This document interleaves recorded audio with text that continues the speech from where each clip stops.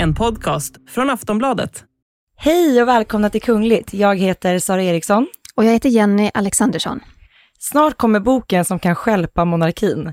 Prins Harrys memoarer kan avslöja mörka familjehemligheter. Vi pratar även om prins Carl Philips vikariat som kung.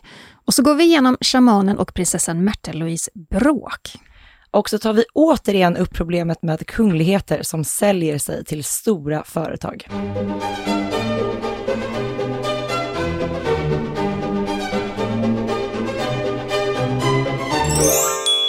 Det närmar sig höstlov nästa vecka och hundratusentals elever är lediga från skolan och en hel del familjer passar ju på att ta semester och kanske resa iväg någonstans. Och det har i alla fall kungen och kronprinsessan planerat att göra, eller hur Jenny? Kungen han åker på en privat höstlovsresa till Brasilien, meddelar hovet. Och kronprinsessan Victoria med familj, de är faktiskt också utomlands. Och det betyder att prins Carl Philip måste rycka in som statschef. Det är så när hans pappa och stora syster inte är i landet. Då är det Carl Philip som står på tur. Härligt med en tripp till Brasilien. Ja, gud ja. Absolut. Det är så 10 000 nyanser av grått utomhus just nu. Så jag kan inte tänka mig något bättre än att få resa iväg till solen. Stoppa tårna i sanden på Copacabana. Ja, så härligt ju. Och i ett brev då till regeringskansliet så rapporterar kungahuset att prins Carl Philip är tillfällig riksföreståndare som då fullgör statschefens uppgifter mellan den 29 oktober och 7 november. Apropå höstlov så kommer vi faktiskt höra prinsessan Sofia i ett radioprogram.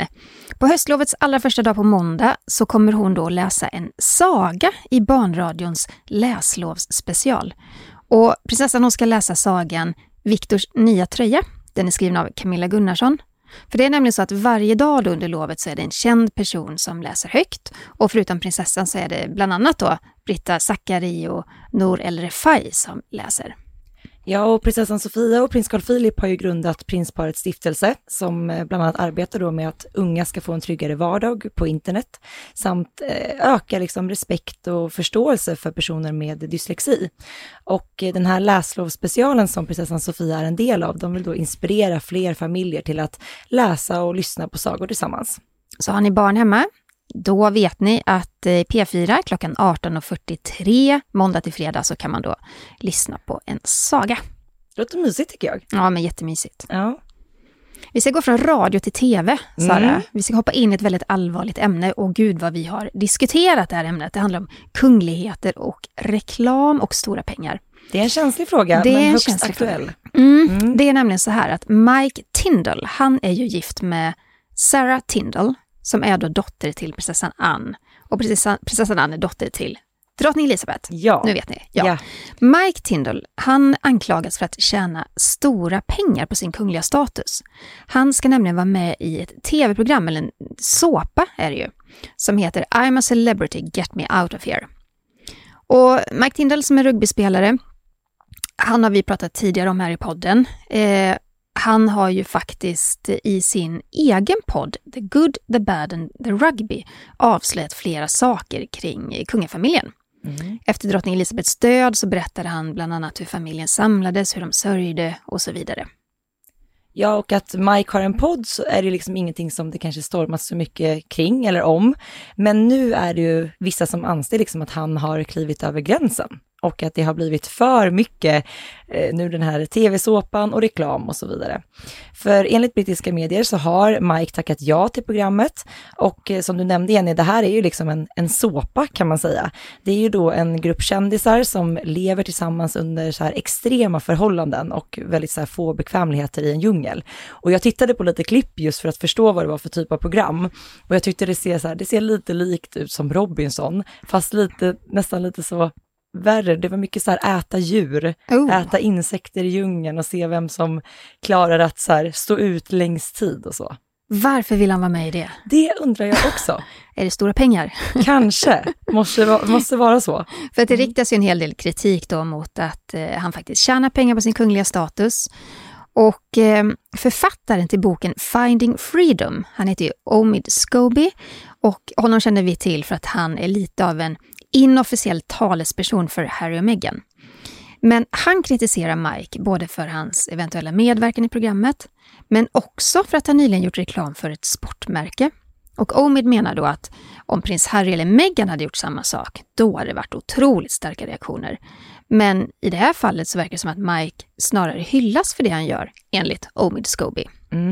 Och Omid skrev ju i en kolumn bland annat så här att, citat, att tjäna pengar på kunglig status är vanligtvis en trigger för royalister och media som under de senaste 2 åren har klagat mycket på olika affärer gällande ett visst par i Kalifornien.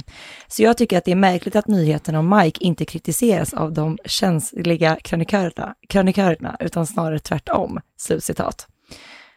Ja. Så att han menar ju på då att när Mike väljer att vara med och göra reklam eller vara med i tv-program så tycker man att det är en kul grej, och medan då Harry och Meghan skriver på kontrakt så stormar det väldigt mycket. Det är väl hans liksom, ståndpunkt i det här. Alltså på ett sätt har han ju rätt i det, för det blir alltid rubriker med Harry och Meghan. Men hur som helst, på tal om pengar så är det ju ganska tydligt att både Sara och Mike Tindall tjänar stora summor. För Sara, hon är så kallad ambassadör för både Rolex och Land Rover. Och hon gör reklam också för det lyxiga fritidsklädesmärke Musto. Och tidningen beräknar då att hon drar in ganska så många miljoner per år på de här samarbetena. Det är ju lite influencer-grej. Jag tror också att både det här samarbetet med Rolex och Land Rover är nog ganska kopplat till hennes hästintresse, skulle jag tro. För det är så här typiskt vanliga sponsorer i de sammanhangen.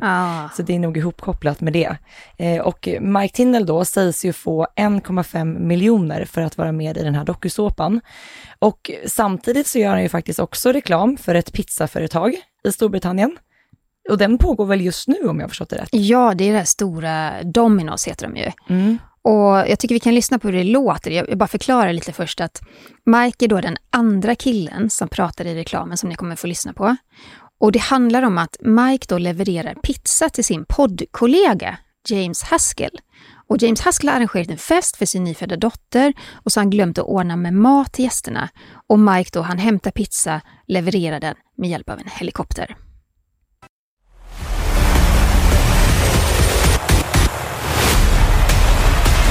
Tins, what a boy! And in a heli, someone must have owed you a really big favour, but thank you, brother, I appreciate it. Standard, you know me, mate. Friends in high places. I always deliver for you. Luckily, Domino's always deliver on the food. Right, calm down. What do you need? A medal? Don't be like that. An invite in is fine. Yeah, I'd love to, Chief, but there's already one big baby in there and we don't need another one, so do us a favour, jog on with you. Such a We got this. Det jag slogs av när jag såg det här reklamklippet, Jenny, det var inte bara, ja men dels att han gör reklam för liksom ett varumärke, i det här fallet pizza. 2, att den som har liksom skapat reklamen tycker att det känns relevant 2022 och levererar pizza med helikopter. Det var liksom många saker som var lite märkliga. Ja men verkligen. Ja. Det är inte riktigt rumsrent idag kanske. Nej, jag tycker inte det. Men varken Sara eller Mike är ju arbetande kungligheter, och Sara, hon har inte heller någon hennes kungliga höghetstitel och hon är inte heller hertiginna. Det är lite skillnad där mellan henne och till exempel kusinerna Beatrice och Eugenie som då är prinsessa och de har kunglig höghetstitel och sådär. Eugenie och Beatrice, de är ju då döttrar till prins Andrew, men det var ju faktiskt så att prinsessan Anne tackade nej till kungliga titlar till sina barn. Och hon kommenterade det här med titlar i en intervju med Vanity Fair 2020. Och då sa hon så här: jag tror att de flesta skulle hävda att det finns nackdelar med att ha titlar. Så jag tror att det var rätt att göra så här. Slutcitat. Och gällande då, man ska jämföra då att Sara och Mike liksom gör reklam på det här sättet och till exempel att Omid då jämför dem med Harry och Meghan, så finns det ändå vissa skillnader om vi bara tittar på titlarna. Som du nämnde, Jenny, Sara har inte någon titel, har liksom aldrig haft det heller.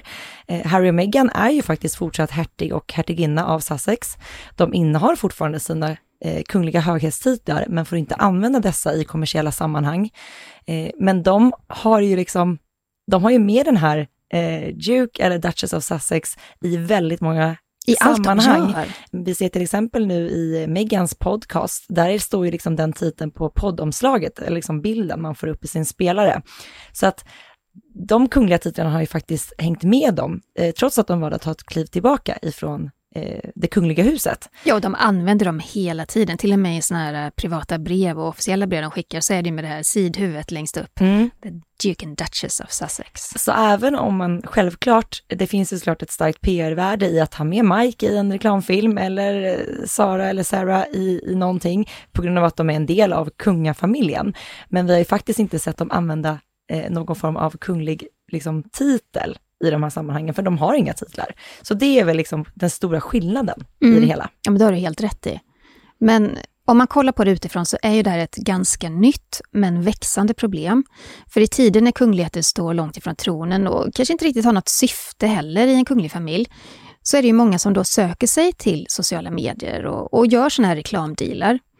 Drottning Elisabeths barnbarn Peter Philip, som då är bror till Sarah Tindall, han har också gjort reklam för enorma hjälp, jag kommer ihåg den reklamen, vilken storm det blev kring den. Det var 2020 och då var han med i en kinesisk reklamkampanj för mjölk. Och Peter Phillips, han benämns då i reklamen som familjemedlem av den brittiska kungafamiljen, så de slår verkligen mynt av hans kungliga status. Och då är det en betjänt som serverar honom ett glas mjölk på en silverbricka i en väldigt så här slottsliknande miljö. Och det är liksom mjukt ljus, smäktande musik och man skymtar även en kopia av drottning Elisabeths droska där i bakgrunden. Och enligt experter då som liksom har talat om det här, de tror ju då att Peter Phillips troligtvis fått flera 100 000 pund för sin insats. Men det blev ju en massiv kritik kring den här medverkan i den här reklamfilmen. Det pratades ju och skrevs om den lång tid därefter. Vi sitter fortfarande och pratar om den uppenbarligen. Och för detta inrikesministern Norman Baker rasade och krävde en utredning kring liksom hur medlemmar av kungafamiljen ska få använda sin kungliga status i kommersiella sammanhang. Men man undrar lite så här, vad hände med den? Ja, men blev det någon utredning? För det hade varit jätteintressant och det hade ju ändå... Jag menar det, vi ser ju det här i fler länder. I Danmark till exempel har det varit ett problem med prins Joachims söner. Till exempel prins Nikolaj som satt sig på motorhuven till en bil och fick en gratisbil. Så det är klart i Norge också väldigt... Ja, Märtha Louises så det är ju ett växande problem. Som du säger, det hade varit väldigt intressant att få ta del av den utredningen och liksom se hur den kanske skulle kunna användas i olika kungahus runt om i Europa. För det här är ju verkligen någonting som har eskalerat bara det senaste året.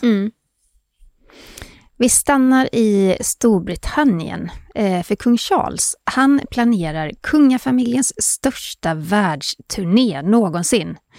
Och den kommer att ta ungefär 2 år att genomföra. Och syftet med den här rundresan då är att man ska liksom försöka hålla samman de här samväldesländerna helt enkelt. Men kan han vinna över alla samväldesländer? För nu är det ju ändå så att det är så många av de här länderna som inte vill ha en brittisk statschef längre. Barbados har dragit sig ur. Jamaica har väl pratat om det också. Och det är ju också så att Antigua och Barbuda meddelade att de strävar efter att säkra sin självständighet. De vill bli republik helt enkelt. Och David Denny, han är generalsekreterare för den här karibiska rörelsen för fred och integration. Han har sagt så här: vi måste alla jobba mot att ta bort kungafamiljen som statschef för våra nationer. Så det här är ju någonting som... Alltså jag börjar ju se det tydliga syftet med kung Charles 2 år långa rundresa. Han måste ju rädda det här. Ja, det här har ju varit en pågående diskussion i väldigt många år. Och det är klart att det här tronskiftet i Storbritannien är väl ett ypperligt tillfälle för många länder att liksom dra sig ur detta. Ja, för det var ju några som drog sig ur redan när drottning Elisabeth levde. Men jag tror också jag vet att många kände en lojalitet till henne i och med att hon ändå varit drottning i 70 år. Och att man inte ville röra den frågan förrän det var en ny regent på plats. Och nu är det en ny regent på plats. Jag tror att vi kommer se många av de här länderna vilja bli republiker utan henne som statsöverhuvud. Ja, verkligen. Och där då sätts nu en plan i Storbritannien för då hur kungen ska genom sin resa kanske visa liksom sitt stöd och också försöka behålla de här relationerna länderna emellan. Han ska besöka Australien, Nya Zeeland och sen också flera av de här staterna i Karibien. Ja, och även prins William och prinsessan Kate kommer ju att stödja kungen i hans resor, och deras stöd såg vi faktiskt redan under drottning Elizabeths platinajubileum. För då var ju de med och liksom representerade henne, bland annat så besökte de Karibien då. Och det var en resa som kanske inte gick helt 100 ur liksom ett, vad ska man säga, PR-perspektiv, om man kan kalla det. Nej, det var ju jättejobbigt för dem. Jag vet att det var ju, kommer du ihåg att vi snackade om det, att det var ett speciellt event under den här resan där William och Kate står upp i baksätet på en Land Rover utan tak. Så de står och håller i sig liksom, och så är de klädda i vitt och har handskar på sig. Och runt omkring då så står befolkningen vid det här landet. Jag kommer inte ihåg, det var något karibiskt land, tror jag. Eller Ja, det var det. Ja, och det var så mycket koloniala vibbar över den händelsen så att folk rasade ju. Ja, men det blev riktig kritikstorm, och man fick ju hålla liksom krismöten bakom slottets väggar för att reda ut detta. Men det kändes verkligen inte som att det var genomtänkt vid det besöket, så man kan hoppas att det tänks till lite bättre inför kung Charles resa. Ja, det får man ju bara anta, annars får han ju sparka hela sin personalstyrka där. Verkligen. Men det är också så att drottning Elizabeth gjorde ju en liknande resa när hon firade 25 år på tronen 1977. Då besökte hon 36 länder. Men kung Charles resa kommer ju innebära ännu fler länder, eller hur? Ja, det sägs ju att det här nu ska bli den största resan. Och då förstår man ju att det också kommer ta lite tid. Som sagt, under en 2-årsperiod räknar man med att kunna genomföra alla dessa besök. Men jag kan liksom tänka så här att egentligen är det väl inget jätteproblem om de här länderna väljer att ta bort den brittiska statschefen och bli republik. Jag menar, man kan ändå ha ett samarbete ekonomiskt och handelsmässigt och liksom innefatta det inom det här samväldet. Men det kanske är mycket en sån här prestigefråga också kring det där. Ja, men det var ju också det som prins William nämnde i sitt tal under det här besöket, just att han och kungafamiljen liksom har full förståelse för det, och han pratade just då, som du nämnde Jenny, att man liksom ser på relationen och vänskapen utöver det, liksom att vi vill fortsatt ha den. Så att det är nog så det kommer landa på många platser. Vi ska ta en kort paus, men vi är snart tillbaka och då ska vi prata om prinsen som säljer sin lägenhet. Nu är vi tillbaka och vi ska hoppa direkt till Danmark. För danska prins Joachims äldsta son, prins Nikolaj. Ja, ni vet, han som blir av med sin titel den 1 januari efter ett beslut från drottning Margrethe. Han försöker sälja sin lägenhet i Köpenhamn. Det går så där, kan jag säga. Det är en jättefin lägenhet, jag har sett bilderna på den på mäklarsidan. Den är 70 kvadratmeter ungefär. Supernice. Det är egentligen ett helt gårdshus som han har, så att det är liksom 2 våningar. Så det är 3 rum och kök och en otroligt härlig takterrass på taket. Det låter som en bättre så första lägenhet. Eller? Ja, men du, alltså sån där lägenhet kan man inte ens drömma om när man är 20 plus. Alltså, verkligen inte. Och som du nämnde Jenny, på de här bilderna hos mäklaren så kan man ju se att det på första våningen är liksom ett stort kök och vardagsrum som sitter ihop, och en stor hall och ett badrum. Och en trappa upp så finns ett sovrum och ett till vardagsrum som prinsen då verkar använda som kontor. För där står ett stort skrivbord och en extra säng som är omgjord till någon slags soffa. Och det är väldigt så här enkelt inrätt, men det kan ju också vara så att de har stylat om den lite inför bilderna och visningen såklart. Jag tänker det. Jag tänker att de har tagit bort alla privata prylar överhuvudtaget. Att de inte vill skänka pressen någonting som kan säga någonting om hans privatliv, utan den är bara clean. Kanske hade sålts fortare ifall att man kunde få en lite mer så privat inblick i den. Men nu är det problem med den här lägenheten. Den lades ut i försäljning, det var 1 år sedan nu ungefär. Ingen verkar nappa, eller så kanske priset är satt för högt. För Nikolaj har då tvingats sänka den här summan flera gånger. Jag vet att han köpte den 2019 och då betalade han 4,1 miljoner danska kronor. Så lade han ut den till försäljning förra året. Då vill han ha 5 495 000 danska kronor. Men så ingen har ju nappat då, så att då har han fått sänka det här priset gång på gång på gång. Den som nu har 4 595 000 danska kronor, de kan köpa den. Ja. Okej. Ja, vi får se hur det går för prins Nikolaj och lägenhetsförsäljningen helt enkelt. Lite förlustaffär där i alla fall. Ja, han är ju just nu bosatt i Paris tillsammans med sin flickvän, så han kanske inte bor så ofta i Köpenhamn, så då är det väl lägligt att sälja den. Ja, såklart. Han har säkert inga lån på den heller. Det är så chockräntor nu för prinsen. Det var 4,9 mille rätt i fickan. Ja, exakt. Nej, vi följer detta såklart. Vi ska hoppa över till Norge, Sara. Vi har ett väldigt skandinaviskt avsnitt den här veckan. Verkligen. Men vi måste prata om shaman Derek Verrett och prinsessan Märtha Louises som faktiskt har öppnat upp om sina vardagsspråk, och det gjorde de i shamanens podd Ancient Wisdom Today. Och de berättar att de kan bli riktigt sura på varandra. Och Märtha, hon säger helt öppet, men vi har våra toppar och dalar. Men att deras fundament är, citat, ärlighet och transparens. Och de ska kunna dela allt, slutcitat. Ja, och Derek avslöjar det även att han har gett prinsessan Märtha Louise smeknamnet Snapperella. Alltså, det är ju inte så snällt smeknamn. Det skulle inte jag. Om min sambo skulle kalla mig för Snapperella. Det låter lite argt sur. Och lite bitskt. Ja, det låter bittert. Ja, och då så gav han bland annat, shaman Derek gav då ett exempel i podden, så att han sa så här, citat: jag kan säga att Snapperella inte har ätit någon mat idag, slutcitat. Då tänker jag att då är det någonting som att det kanske är sura miner hemma, låter det som. Ja, men verkligen. Ja. Och båda två förklarar då att när de bråkar, då kan Derek vilja bli sams igen efter typ 10 sekunder. Men Märtha säger å sin sida då väldigt skämsamt att när han kommer tillbaka så där snabbt och vill försonas, så ber hon honom gå, för hon behöver ännu mer tid för att bli glad igen. Ja, och de berättar ju även om en speciell middag i New York då prinsessan Märtha Louise sa något som fick då shamanen att bli jättearg. Derek Verrett berättar att han blev rasande och lämnade bordet för att det var viktigt för honom att inte säga något respektlöst eller kärlekslöst till sin fästman. Och vi kan väl lyssna lite på när han berättar om den här speciella middagen. Oh yeah, like when we were in New York and you really pissed me off and I was so angry, I was fumigating. Oh, it was fuming. I was fuming. I was like on fire. And I just remembered, like, I got to get up from this table right now because I don't ever want to say a word to you that was not other than I love you or how beautiful you are or what a goddess you are or like how wise or smart you are.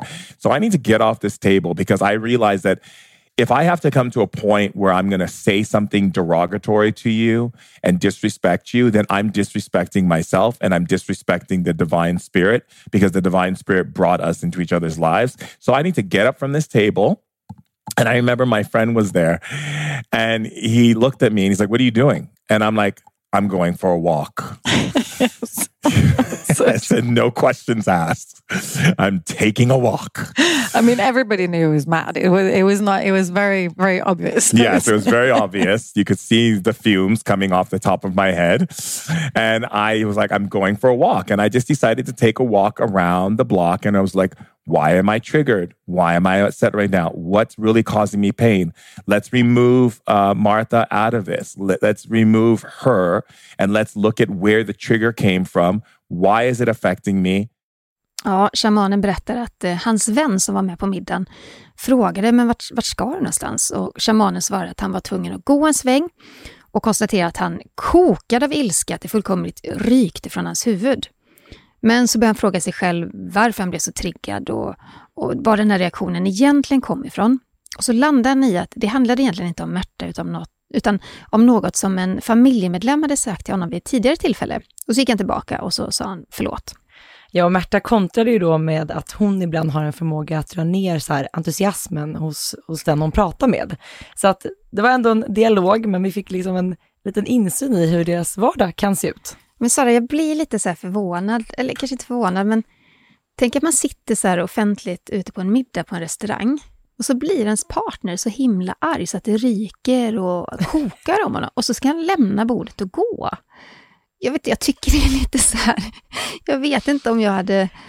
Det är inte så trevligt. Alltså, Nej. det är ingen bra middagsvibb. Ja, nej, jag känner ju inte shamanen, men ibland känns det som att han har lite temperament. Ja, det säger de ju båda två här att de har. Ja. Med toppar och dalar och de här smeknamnen och allt vad det är. Men alltså, det är ju väldigt märkligt att de överhuvudtaget berättar om det här med tanke på alltså, prinsessan Märtha Louises liksom, status och vara en del av kungafamiljen. Det blir ju väldigt personligt och liksom intimt när man får komma dem så pass nära. Ja, Och på ett sätt, jag håller med dig, på ett sätt är det också fint att man får göra det. Ja, så man är lite delad. Man är lite delad för att jag tycker ändå liksom att den öppenheten de har kring varandra och relationen, så här, jag kan ändå uppskatta den liksom. Men jag såg också för ett par dagar sedan en live som shamanen hade lagt ut på Instagram. Och jag visade den för dig nu innan vi skulle spela in. Och just det här med att jag tror att shamanen har lite temperament helt enkelt. Han var ju väldigt arg i den här livesändningen på Instagram. Jättearg. Och det här kom sig... En stor del av liven handlar om att han ville svara på en kritik som han hade fått. Och i Norge speciellt, men faktiskt i hela världen så har man ju, inte hela världen, men många delar av världen så har man ju skrivit om shamanens uttalande om att barn som får cancer anser shamanen då orsakar det själva för att de är olyckliga. Och det här har ju snurrat x antal varv kring jorden och det här var väl shamanens möjlighet då att svara på detta helt enkelt. Men oj vad han rasar. Där kokade kan man säga. Vi lyssnar lite på vad han sa. I'm saying the people who are constantly reacting with hate and vulgarity and disgust because the press manipulates and tries to get their agenda met by using me as a pawn in their game to constantly reflect upon Märtha and her family. And I've had enough. It's ridiculous. Det är ju inte heller första gången som vi hör honom attackera media och vi ser den här frustrerade sidan hos honom när han pratar om media både i Norge men även i övriga världen. Han är ju väldigt så här fast beslutsam vid att liksom alla är emot honom och att media så gärna vill vinkla det han säger och att man hela tiden då vinklar det fel mot vad han vill och så vidare. Men gällande då det här som du sa Jenny, barn som drabbas av cancer och så där, det kom ju faktiskt från hans bok och den boken blev ju också förbjuden av en anledning. Så det är inte så att den faktan som han själv har presenterat kommer från ingenstans utan den finns ju på print och därför fick heller inte hans bok säljas. Så att, I Norge och i Norge och i Sverige.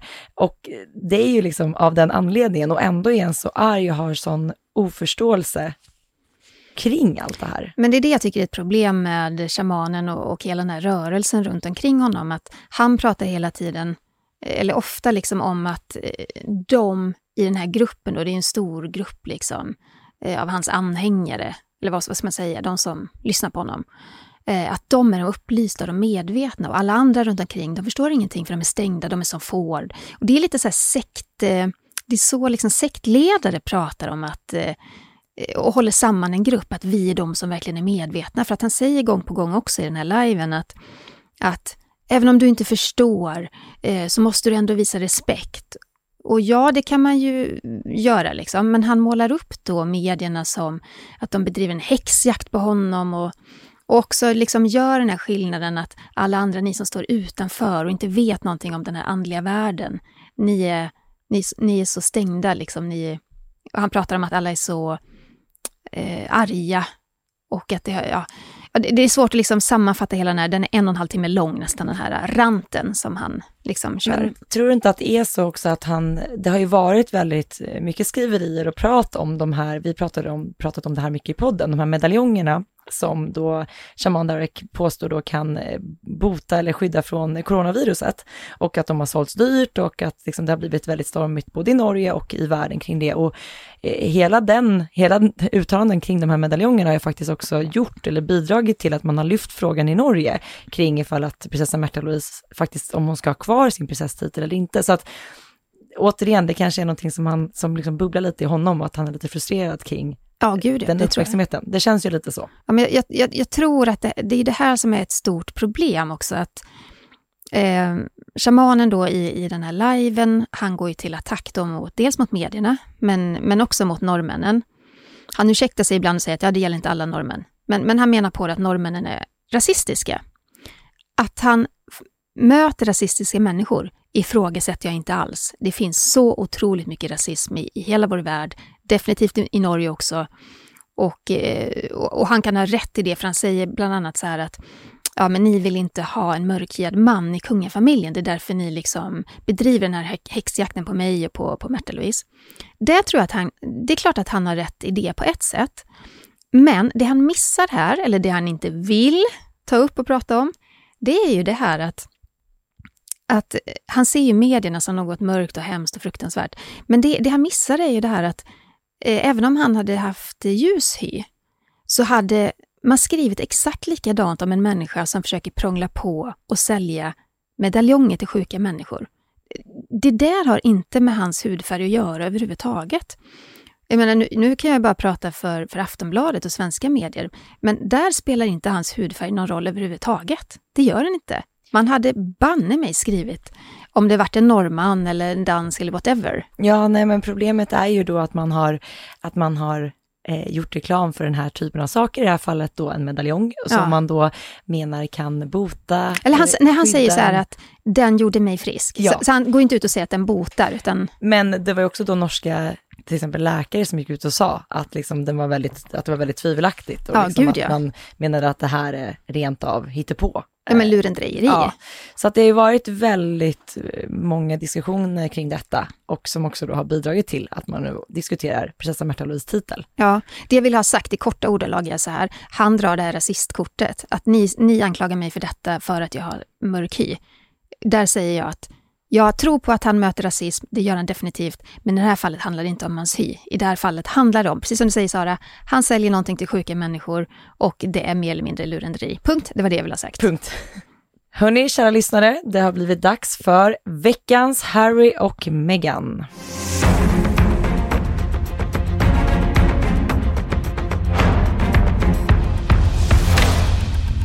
Ja, vi har pratat mycket om prins Harrys självbiografi som skulle ha släppts nu i oktober 2022, men lanseringen sköts ju upp efter drottningens död den 8 september.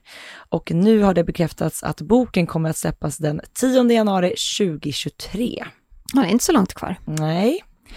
Och vi har nu fått se omslaget till den här boken, eller hur? Ja, det var väldigt fint tycker jag. Det visar en närbild av Harrys ansikte och så är det väldigt så här softat ljus. Och den här boken heter Spare och det kan ju liksom översättas till reserven. Man spelar på det att vara reserv till en tronföljare. The Hair and the Spare. Prinsen har skrivit boken tillsammans med den amerikanska författaren G.R. Moringer och den sägs då ge en intim och hjärtlig skildring av prinsens liv. Och i boken då så kommer Harry att öppna upp om sina upplevelser och förluster som han har format genom åren. Det är väldigt snyggt språk på alla de här beskrivningarna som kommer från förlagen. Det är det verkligen och jag tycker det som hela tiden kommer tillbaka, det är den här, nu tar prins Harry kontroll över sin berättelse. Alltså det är verkligen genomgående i allting. Att det är den sanna historien som vi kommer att få ta del av. Det sägs också att prins Harry har fått ungefär $20 miljoner i förskott på den här.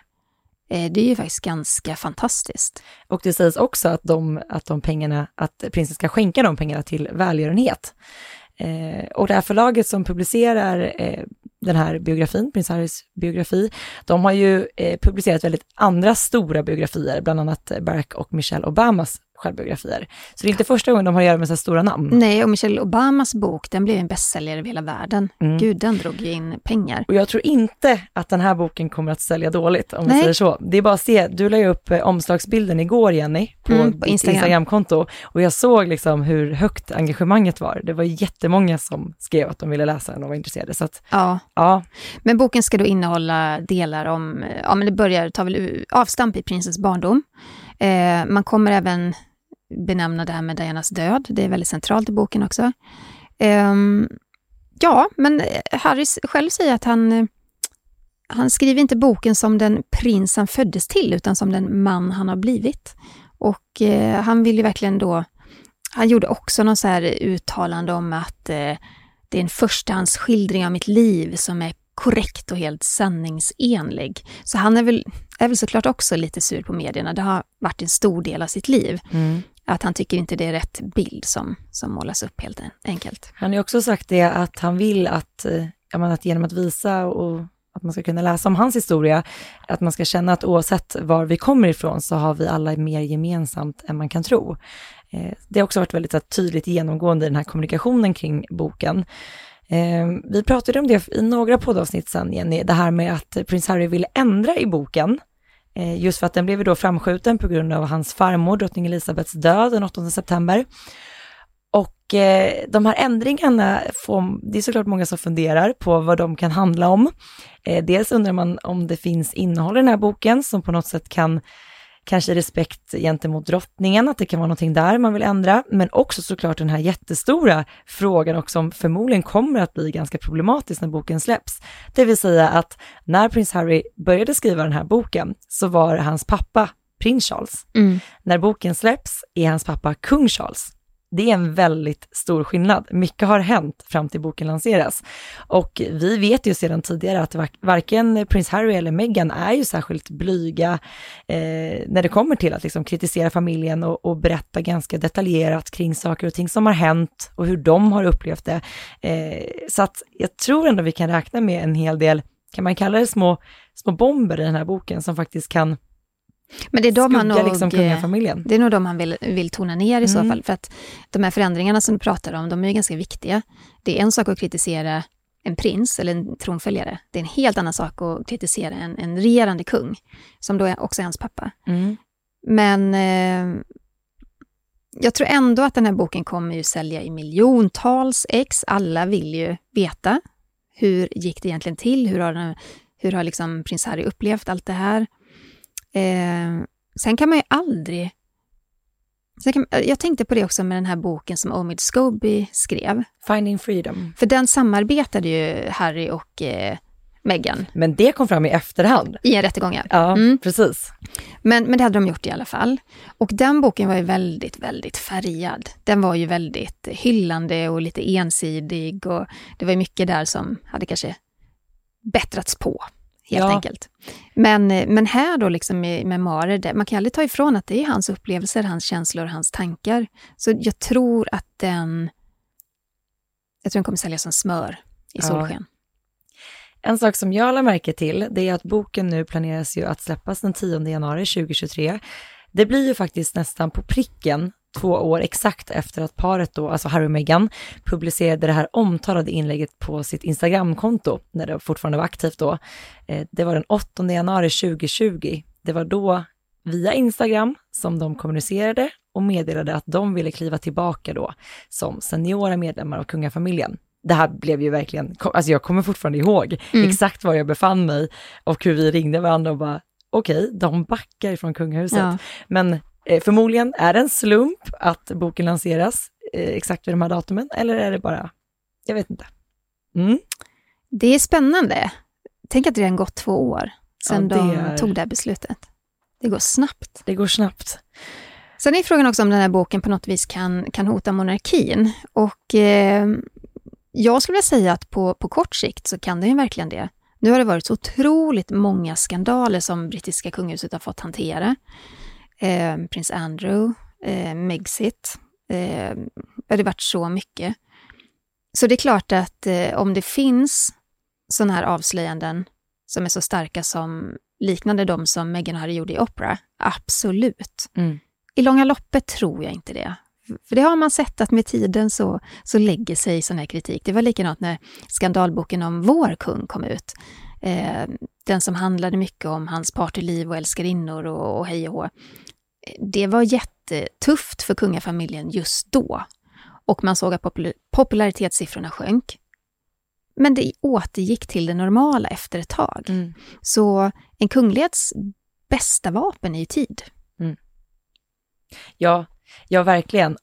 Men i det, jag tänker, vi har sett då till exempel Harry och Meghans uttalanden hos Oprah och hur det skakade om monarkin. Det är klart att det kommer ju finnas delar i den här boken som kommer skaka om och det kommer liksom ifrågasättas, och jag tror framförallt att det har man ju hört prins Harry under så många år, hans frustration kring liksom hur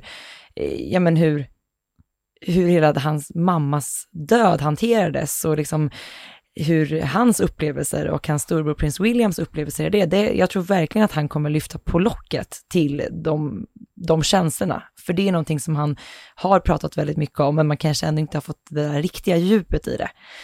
Och det tror jag verkligen kan bli en sån grej, som att man ifrågasätter de här små pojkarna kunde utsättas för. Ja, jag ser fortfarande framför mig hur William och Harry går bakom sin mammas kista på begravningen genom London, och det står 100,000-tals människor runt omkring och gråter och kastar blommor på dem. Då var de 12 och 15 år. Ja, då är man inte kaxig alltså. Då är man ganska man är absolut inte redo för den typen av press och känslor. Nej, men sen kommer man ju såklart, jag tror också att vi kommer höra, eller kunna läsa väldigt mycket om Charles och Camilla. Och liksom hur prins Harry har upplevt liksom hela deras skilsmässa och hur media skildrade den och pressen på barnen och men såklart också Harry och Meghans förhållande. Det som de redan har lyft lite på i den här operaintervjun. Och sen kanske vi får reda på varför de valde att lämna kungahuset. Ja, för det är ju fortfarande... Vi har ju fått förklaringar i form av att de mådde dåligt, att de inte ville stå i blickfånget och att de inte riktigt trivdes i den här offentliga rollen. Så det vet vi ju, men det känns som att det borde ligga mycket mer bakom det här än vad vi vet. För att den förklaringen kom ju ganska tidigt, ungefär det här datumet som jag nyss pratade om, när man gick ut med det här på Instagram. Och då kom jag ihåg att både du och jag, när man liksom precis började rapportera om det här, då pratade man om det och såg på det som att de verkligen skulle kliva tillbaka och inte ville vara någon som helst del av offentligheten, vilket man såklart accepterar och förstår det. Och att det var en rimlig förklaring. Men nu 2 år senare så ser vi ju att det är ju precis tvärtom det Harry och Meghan vill. Det är podcast och det är produktioner med Netflix, alltså det är ju väldigt, om vi nu ska prata... Och många intervjuer, ja. Det är ju verkligen i offentligheten. Så att det är ju inte riktigt en orsak eller förklaring längre, för de har ju visat det motsatta. Så att jag hoppas vi ska få lite fler detaljer kring allting. Sen tror jag säkert att resten av kungafamiljen tycker att det är lite jobbigt. Jag tror att de tycker det är tufft att vänta på. Kommer avslöjanden eller inte? Inte en chans att någon av dem fått läsa boken i förväg, det tror jag inte. Nej, det tror inte jag heller. Och en källa då nära hovet ska ha sagt till The Mirror att det finns en tsunami av rädsla bland kungligheterna över vad prins Harry kommer att skriva. Så att så är det nog. Kommer du ihåg den här boken Diana Her True Story som kom 92? Det var Andrew Morton som skrev den. Den var ju en bomb som slog ner. Det liknade lite den här intervjun som Diana gav till BBC när hon pratade om att de var 3 äktenskapet. Alltså såna här bakom kulisserna intervjuer och böcker, det förändrar ändå synen hos folk kring hur en kungafamilj funkar och... Ja, men det var ju just det som var grejen med den här boken, för att man hade liksom sett då på Charles och Diana som det här sagoparet i sagovärlden. Lite så var det ju ändå, liksom, man tittar på hela, och hela den här boken bara ryckte undan det, och man fick liksom förstå det här mörkret och alla de här hemskheterna som hon hade upplevt och som pågick, och det var ju verkligen, alltså jag tror hela Storbritannien delades upp i 2 läger. Det var det redan innan, men det fick ju liksom sån skjuts av den här boken. Jag köpte den på flygplatsen i London. Jag var på väg hem ifrån begravningen. Jag har inte börjat läsa den än. Jag tror jag köpte 5 kungliga böcker. Jag har plöjt några, men den är kvar. Och vi köpte ju också många böcker när vi var där under Platina-jubileet. Ja, i somras. Ja. För då köpte jag Diana boken. Bland har du annat. läst den? Jag har läst halva. Ja. Men var det så avslöjande som man tror? Ja, men det är den ju. Det är bland annat i den här boken som Diana berättar om sina ätstörningar och att hon har försökt till och med att ta livet av sig flera gånger. Så att det var ju otroligt många detaljer som framkom i den här boken som man inte hade hört. Visst var det så att Andrew Morton som skrev den, han spelade in samtal med henne. Alltså flera timmars samtal. Och så byggde han liksom upp berättelsen efter det. Jag får hugga tag i den här boken direkt. Ja, det får du göra. Och det är också, jag tror det är ju också väldigt intressant att faktiskt läsa den nu innan man tar del av Harrys biografi. Ja, verkligen. Vi har fått en lyssnarfråga. Den kommer ifrån Lotta. Hon skriver så här: hej och tack för en bra podd. Tack själv, Lotta. Tack. Jag har en fråga kring dresscode när den andra statschefen inte är kunglig. Presidenter och eventuella fruar lär ju inte ha tillgång till tiaror och andra stora smycken. Tar de kungliga hänsyn till det? Tonar de i så fall ner sin klädsel till en mer likvärdig nivå? Där kan jag svara bara rätt ut. Nej, man följer den klädkod som finns, och kungligheter, det skulle vara mycket speciella situation ifall det skulle tona ner. Men man visar ju... Att klä upp sig ordentligt är ju också alltså någonting hedrande till den som har bjudit in. Ja. Men en annan fråga faktiskt som jag ofta får på mitt Instagramkonto, det är lite fråga om det omvända. Om man då som gäst till exempel får bära diadem, om man är gäst hos en kunglighet eller i det sammanhanget. Ja, men låt säga att det är en tillställning på då fracknivå. Då får ju faktiskt andra gäster också bära diadem om de önskar. Det är alltså inte ett specifikt kungligt liksom privilegium att få bära diadem. Så råkar man ha ett diadem i smyckeskrinet så får man använda det när då högtidsdräkt eller frack står på agendan. Har du ett diadem i smyckeskrinet? Råkar du ha det? Jag råkar inte ha ett diadem faktiskt, tyvärr. Hade jag haft det, då hade du sett det för länge sedan.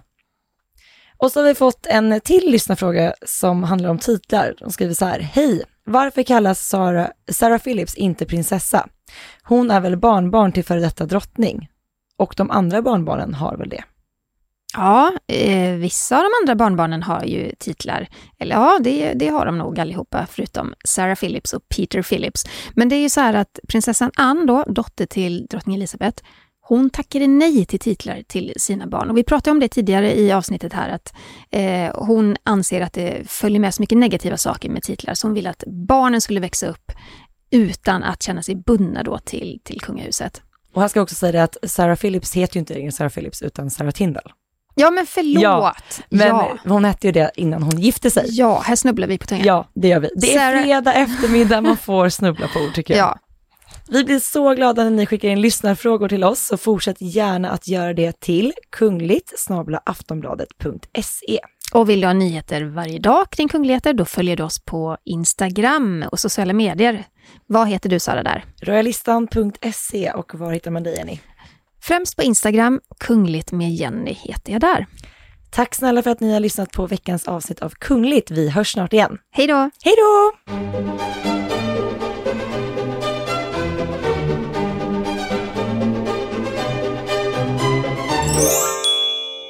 Du har lyssnat på en podcast från Aftonbladet. Ansvarig utgivare är Lena K. Samuelsson.